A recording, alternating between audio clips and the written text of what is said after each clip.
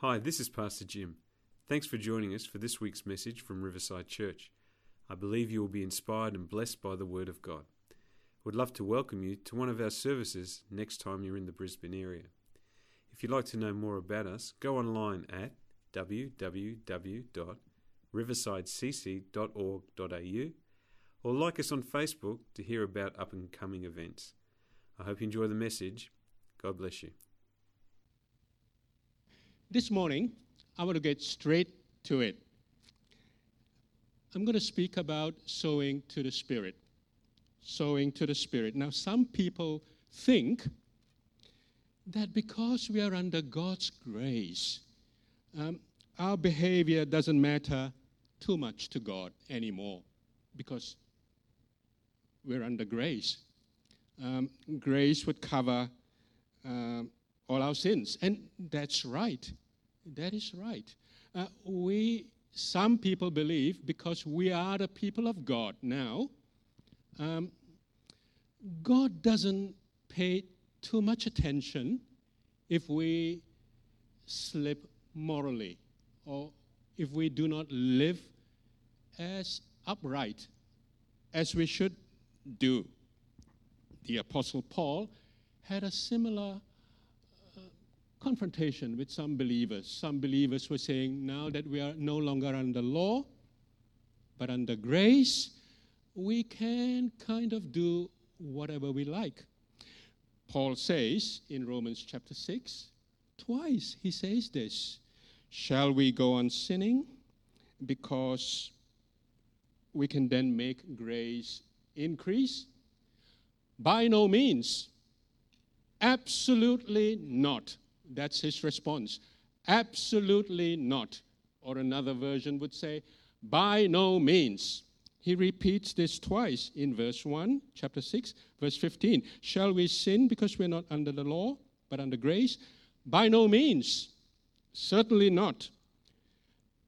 There was an old prophet 700 years before Jesus Christ who had to undergo a tremendous, terrible personal experience. His name was Hosea. Hosea was instructed by God to marry a prostitute called Gomer. And knowing full well that Gomer would be back and forth, back to him and back out to the world with her lovers, so to speak. She was a serial adulteress. And God says, go marry her. Surely Hosea would have remonstrated with God. Are you sure, Lord? Go marry her. I am doing this to you, Hosea, God says, to make you an illustration, because I married Israel to myself, and Israel had behaved like a wanderer, a prostitute, going back and forth toward me and back to the world, worshiping idols and so on. Well, Israel had been saying, doesn't matter, we are God's people now. We belong to God. It doesn't really matter if we are a little bit lax in our moral living. It doesn't really matter too much. Grace and love of God is more than enough. And that's true. The grace of God, the love of God is more than enough. But how we live is important to God. Now that we are His people, it is of paramount importance. I'll read to us a couple of verses in Hosea, but before we do so, let me tell you what I'll be speaking on today. Firstly, I'll be talking about the consequences of sowing to the flesh, because we're talking about sowing to the Spirit. Firstly, the consequences of sowing to the flesh. Then I'll be talking about how do we sow to the Spirit. Hosea chapter 10, starting from verse 1. Israel is a luxuriant vine that yields its fruit. The more his fruit increased, the more altars he built. Israel had been chasing after the world. Idolatry. As his country improved, he improved his pillars, more altars to the worship of idols. Verse 2, their heart is false. Now they must bear their guilt. The Lord will break down their altars and destroy their pillars. Going down to verse 12, sow for yourselves righteousness, reap steadfast love. Break up your fallow ground, for it is time to seek the Lord, that he may come and rain righteousness upon you. God says, my people, you claim yourselves to be the people of God, and living right doesn't concern me much, God says. Well, it does concern me. Now, we think, oh, that is Old Testament stuff. Well, let me read a New Testament parallel to us. It's in Galatians chapter 6. Do not be deceived. God is not mocked. For whatever one sows, that will he also reap. For the one who sows to his own flesh will from the flesh reap corruption. But the one who sows to the Spirit will from the Spirit reap eternal life. All of us, no questions, all of us are sowing. You're either sowing good seed or bad seed. You're either sowing to the flesh or to the Spirit. You're either sowing according to what the Spirit wants and what the Spirit loves, or you're sowing to your sin, your sinful self. The thing that determines what happens in this life and in the life to come depends on what type of sowing we engage ourselves in. If we sow unforgiveness and revenge and gossip and backbiting and the cold treatment, I refuse to talk, then there are consequences. Some, they're sowing filth into their minds by what they watch, by what they read. There are consequences. Some of us are saying to the Lord, Lord, I do not want you to get in the way of my Christianity. Have you experienced that? Lord, I'm happy going to church, but don't stand in the way of my Christianity, please. That's sowing to the flesh. What are the consequences of sowing to the flesh? Well, Hosea chapter 10, verse 2. Their heart is false. Now they must bear their guilt. Well, there are consequences. There is guilt that accompanies the sowing to the flesh. So the first consequence of sowing to the flesh is this. It yields a terrible harvest of corruption. It surely does. Now, we know it mentally, but sometimes we fail to believe so. Well, the New Testament makes it really clear. God is not mocked. Whatever a man sows, that he'll reap. If you sow bad seed, you reap bad harvest. There's no ifs and buts. God will not say, well, there is a spiritual law that God had built into his creation. And that spiritual law is, whatever you sow, it'll multiply and you'll reap. The life contained in that seed will prosper and come out and in abundance, and you'll reap. Now, God wouldn't say, it's okay.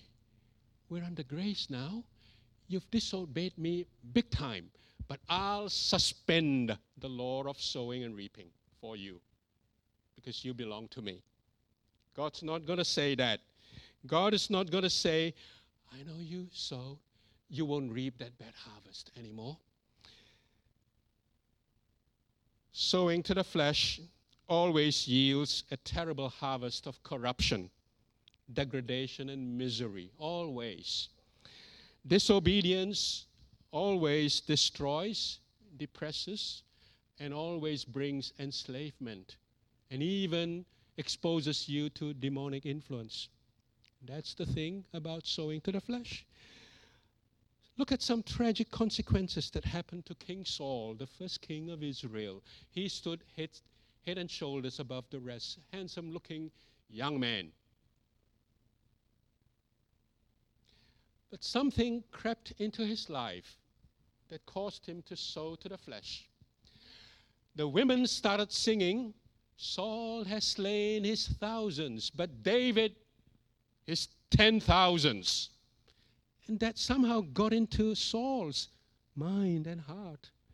And there was jealousy and envy, revenge and anger.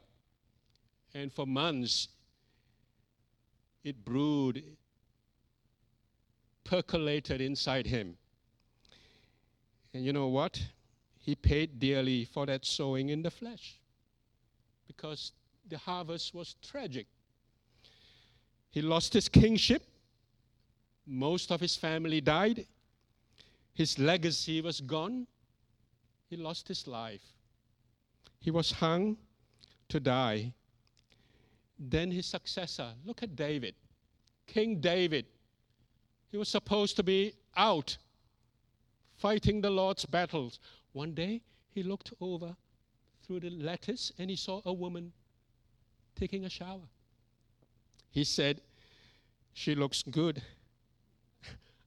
I'm going to have her." Gets her over, sleeps with her, and the Lord, through the prophet Nathan, said, "Because you have done this, consequences will follow. But because you've been contrite, I'll dampen the consequences. I'll forgive you." God's forgiveness, grace, we know that. God's love, we know that. But there will be consequences. The baby that Bathsheba is carrying, he'll die. David fasted, refused to eat, refused to come out. After several days, the baby died. That's not the end of it. That's not the end. Look at 2 Samuel chapter 12. Just a couple of verses there. 2 Samuel chapter 12, verses 10 and 11. Just read this. This is Nathan speaking. "Now therefore the sword shall never depart from your house, because you have despised me, and have taken the wife of Uriah the Hittite to be your wife. Thus says the Lord, behold, I will raise up evil against you out of your own house, and I'll take your wives before your eyes and give them to your neighbor, and he shall lie with your wives in the sight of the sun in broad daylight." Well, the sword never departed from David's household. Well, there was big upheavals. Absalom, his son, rebelled against him. David had to flee, fleeing and crying and weeping. You remember, barefoot. And then Absalom took his father's wives and concubines and pitched a tent up in the upper room somewhere and slept with them in public. That's in fulfillment of the consequence here given in this prophecy. David had another son called Amnon. Now, Amnon fell in love with his half-sister Tamar. She was sweet-looking, and he just wanted her, couldn't wait. And he ravished her. He raped her. There was major upheavals in his household. Absalom, who is the full brother of Tamar, and therefore the half-brother of Amnon. I know it's hard to follow, but just listen. Absalom contrived to kill his half-brother, Amnon. And so Amnon died. There was death in the family. There was upheavals. There was violence. The sword will never depart from your household. And then it was time for Absalom's death. David commanded his soldiers, do not touch the young man. Don't hurt him. but they couldn't help themselves, could they? They plunged some daggers, some darts into his heart, and he died. The sword shall never depart from your house. Tragic consequences follow the sowing to the flesh. One sowing of disobedience, one sowing to the flesh triggered a chain reaction of tragic consequences. That's what happened. Hosea chapter 8, verse 7. Hosea tells us, it's not on the screen, but listen. You sow to the wind, you reap the whirlwind. You sow something small, you reap a cyclone. That's what it means. Consequences are tragic. Second consequence of sowing to the flesh is this. It leads to deception. Hosea chapter 10, verse 2. Their heart is false. See, they've prospered. We are the people of God. Israel was a luxuriant vine. We've prospered. Our country has improved. We've grown rich. We started worshiping idols, sowing to the flesh. We started doing that more and more. In verse 2, Hosea 10, the Bible says, their heart is false.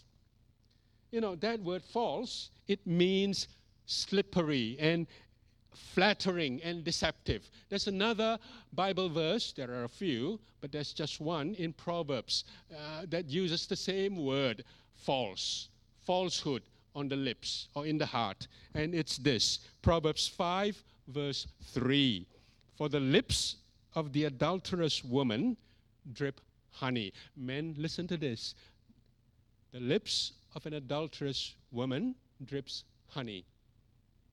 And her speech is smoother than oil. Her speech is smoother, is false. That's that same word. Her speech is false. In other words, she says, I love you, but her heart is far away. Her mouth drips oil and honey. And that's what Israel was doing. Lord, we love you. We love you. Cover up our idols. Lord, we love you. Their heart is false. Their tongue is smoother than honey and oil. That's what God is saying. The practice of sowing to the flesh, serving idols, prospering, and giving their time to idols, caused them to engage in falsehood, deception. More worshiping of idols, more sowing to the flesh, more deception. That's the cycle. Look at Solomon. Solomon was a great king, the son of David. And when he when he became king, the Lord appeared to him. In fact, the Lord appeared to this king, and only this king, twice. The first time the Lord appeared to him, what do you want from me? God said, what would you ask me to do for you? And Solomon said, well, Lord, you have a great nation. It's so hard to rule them. I'm not asking for honor nor riches, but I want wisdom. Lord, please grant me wisdom to rule your great people. And the Lord said, because you have not asked for wealth and honor and riches, but you've asked for wisdom, I'll give you wisdom. And on top of that, all of these things will be added to you as well. I'll give you wealth and honor and riches as well. What a great king. What a great start. But you know, Israel was commanded, when you reach the promised land, do not intermarry with the nations around you. Do not intermingle with them in marriage. Well, Solomon decided, well, I'm the king, I'm so wise. That woman looks sweet and nice. I'll have her. 1, 2, 3, 4, and on the number grew. You know, in the end. So he was sowing to the flesh. When you sow to the flesh, no matter how wise you are, you get into deception. No matter how wise you are. Solomon, in the end, had 700 wives, and 300 concubines. That's 1,000. That's 1,000 women in one man's life. And so the Bible tells us this. The Bible says, towards the end of his reign, his heart was not wholly true to the Lord. He strayed. He was deceived. His many wives turned his heart away from the Lord. In other words, his many wives caused him to be deceived, perverted in the heart, away from the Lord. You know, we look at Solomon. What happened to him can happen to us too. I don't mean the 1,000 wives. I mean the deception. We say, if this can happen to the wisest man who ever lived, it can happen to me. It can happen to you, John. It can happen to you, Ari.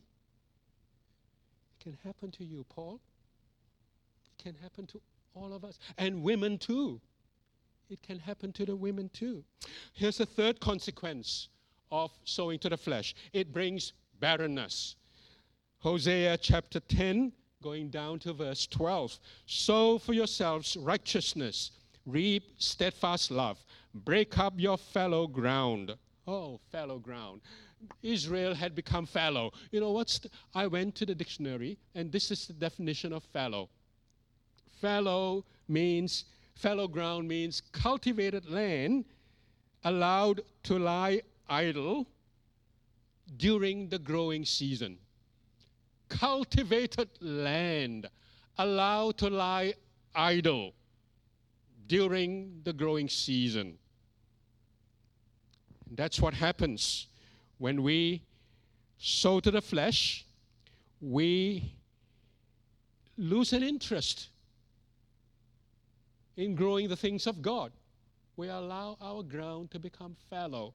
All it produces is thistles and thorns. That's what it does. Believers with gifts and talents lying fallow. So many in churches, not in this church, of course, but many churches. People with gifts, talents, vision, lying idle. Because why? Oh, wow, the sowing to apathy. That's what we sow. We sow the seed of apathy. We worship at the altar of self, and that's why all the gifts, talents have been squandered, invested in us, squandered. You know, I was having coffee a few years ago with a Korean pastor, and we talked, and I said to him, I really do, I really admire the Korean church. You guys are so full of fire. There's always been revival since as far as I can remember, 70s, 80s, 90s, and revival all across that land. And wow, the way you guys pray and the way you guys do this and that, spectacular. He stopped me and he said, Ken, no longer. The Korean church is no longer in revival. Not only that, it's no longer growing. Not only is it no longer growing, it is actually in decline. I was shocked. And he said, you know why? For years now, the church, capital C, of Korea, generally, there are, of course, elements of faith and zeal and so on, but the church, by and large, generally, there's a tendency. There has been infighting in the church. There has been moral, ethical corruption in the church. There has been a lot of that sowing in the flesh, the pursuit of power and fame, the materialism, the love of money. Money is the number one idol in Korea today. That nation has become rich.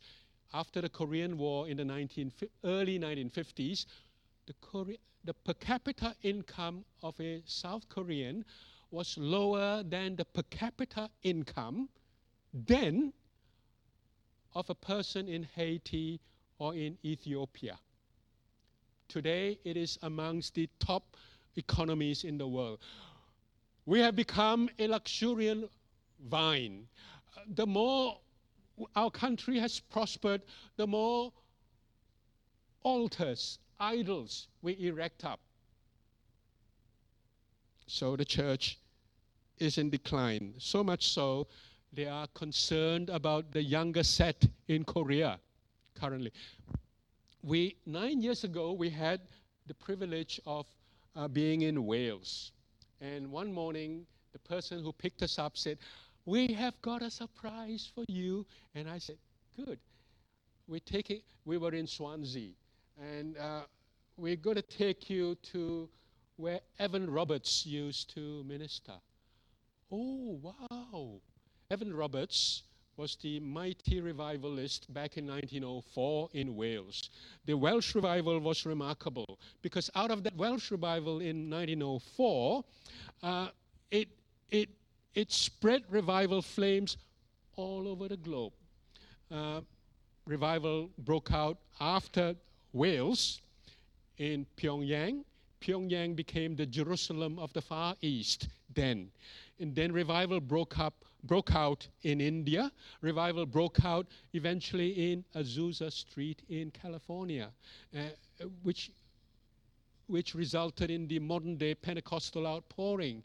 And revival broke out everywhere as a result of the revival ushered in through this instrument that God used, Evan Roberts. That revival didn't last long. We were in the chapel, and here was the song leader of Evan Roberts, had a nephew, and we met the nephew there, an elderly man who was talking about the good old days. And, you know, Wales, when we were there then, amongst the UK countries, 4 or 5 nations in the United Kingdom, Wales, worst in terms of youth pregnancies, worst in terms of unemployment, worst in terms of so many other things, social ills, one of the worst nations. And they were crying out, "God, bring revival again." What happened? It was short-lived, the revival in Wales. Infighting. There were pride was involved, and there was infighting. There were pastors who were out of jealousy, primarily saying, "That is not true revival. That is not." There were other good preachers who went and who said, G. Campbell Morgan, for example, who said, "That is a genuine move of God." But there were infighting. So the revival broke. Sowing to the flesh, there are consequences.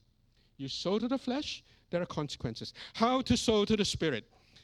Well, firstly, say no to the flesh. John chapter 5, Jesus performed a healing at a pool called Bethesda. It's hard to pronounce, I know. But in that pool, there was a group of invalids, people who had been there for years. There was a man there who had been invalid for 38 years.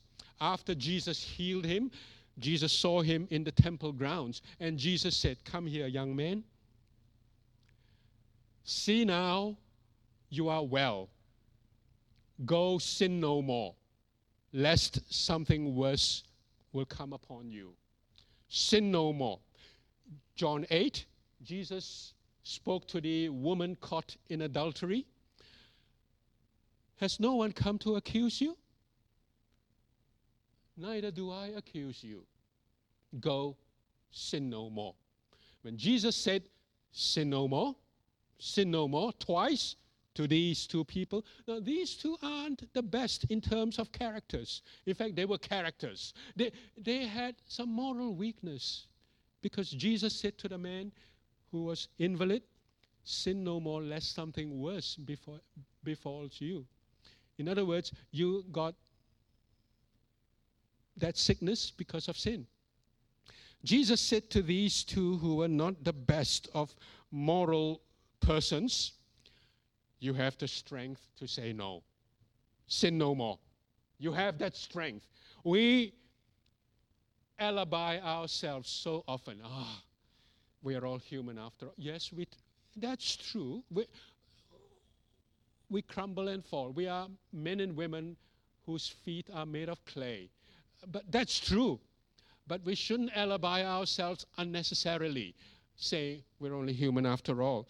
Look, Paul says the same thing. 1 Corinthians chapter 10, verse 13. No temptation has overtaken you that is not common to man. Don't say, I'm just a common man, I'm just human. No temptation has overtaken you, Paul says, that is not common to man. God is faithful.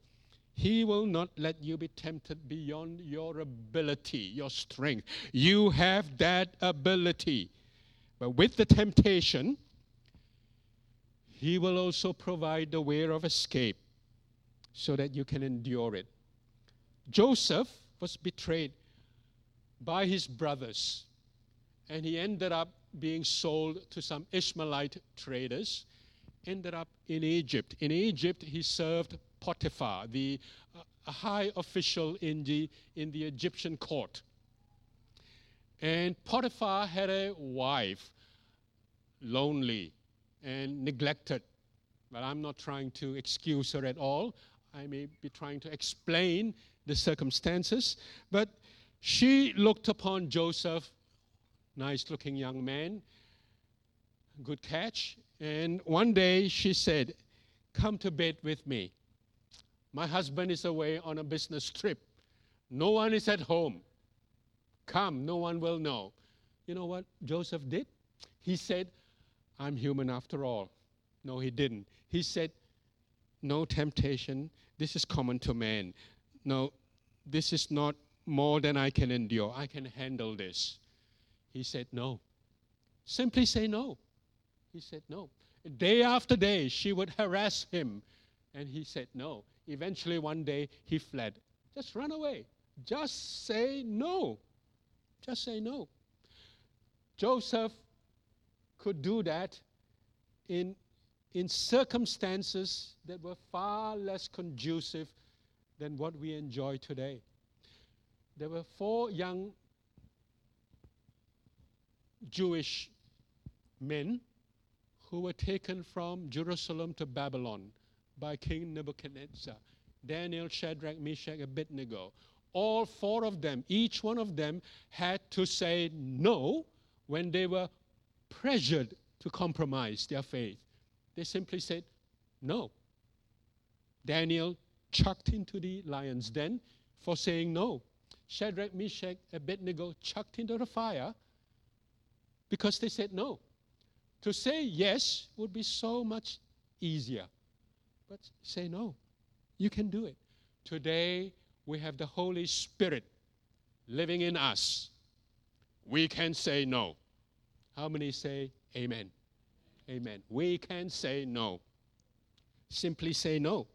The second thing we can do to sow to the Spirit is to say yes to the Spirit. Romans 8:5. For those who live according to the flesh set their minds on the things of the flesh, but those who live according to the Spirit set their minds on the things of the Spirit. To set your mind is to direct your mind. Not on there, that's the flesh. Direct it to the Spirit, there. It is to be concerned with. That's to set. To be concerned with. You can't just say no and let your mind be a vacuum. You need to fill that vacuum with the things of the Spirit. Every morning when I wake up, I try to do this. Most mornings I do it. Sometimes I do it later in the day. I would say this, Lord, I belong to you. Have your way in me today. All of me, they belong to you. All of my members, they belong to you. Lord, I have been bought with a price. I do not belong to myself. I belong to you. So every morning when I wake up, I set my mind to the Spirit. I try. And sometimes I'm human after all, I forget. Sometimes I forget. But before too long, with my coffee at breakfast or something, I remember, Lord, I belong to you. And throughout the day, I will remind myself, I belong to you. And that's to help me set my mind to the things of the Spirit. What are you going to reap this year? You reap what you sow. Most definitely. You reap the life that is contained in the seed you sow. You sow watermelon seed, you won't get a cucumber. You reap what you sow. What are you going to reap? What are you sowing this year? So I'm asking you to ask the Lord, Lord, what am I going to sow? Some of you have been given a vision, a desire, a passion, a goal for something that the Lord has invested talents and gifts into you to achieve that vision. God is saying, are you sowing that seed?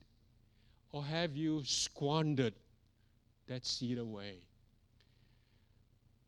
I ask you, are you going to sow less falsehood, less fault-finding, less greed, less pride, less self-pity? You know, prolonged grief is sowing to the flesh. I'm going to say this again. Prolonged grief that is unministered unto, if there's such a way to say it. Unresolved grief is a way of sowing to the flesh, because you are caught up in self, and everything revolves around self. There's no giving out to others. So are you sowing more peace, more patience, more love, less lust, more joy, less complaining, more peace, less anxiety?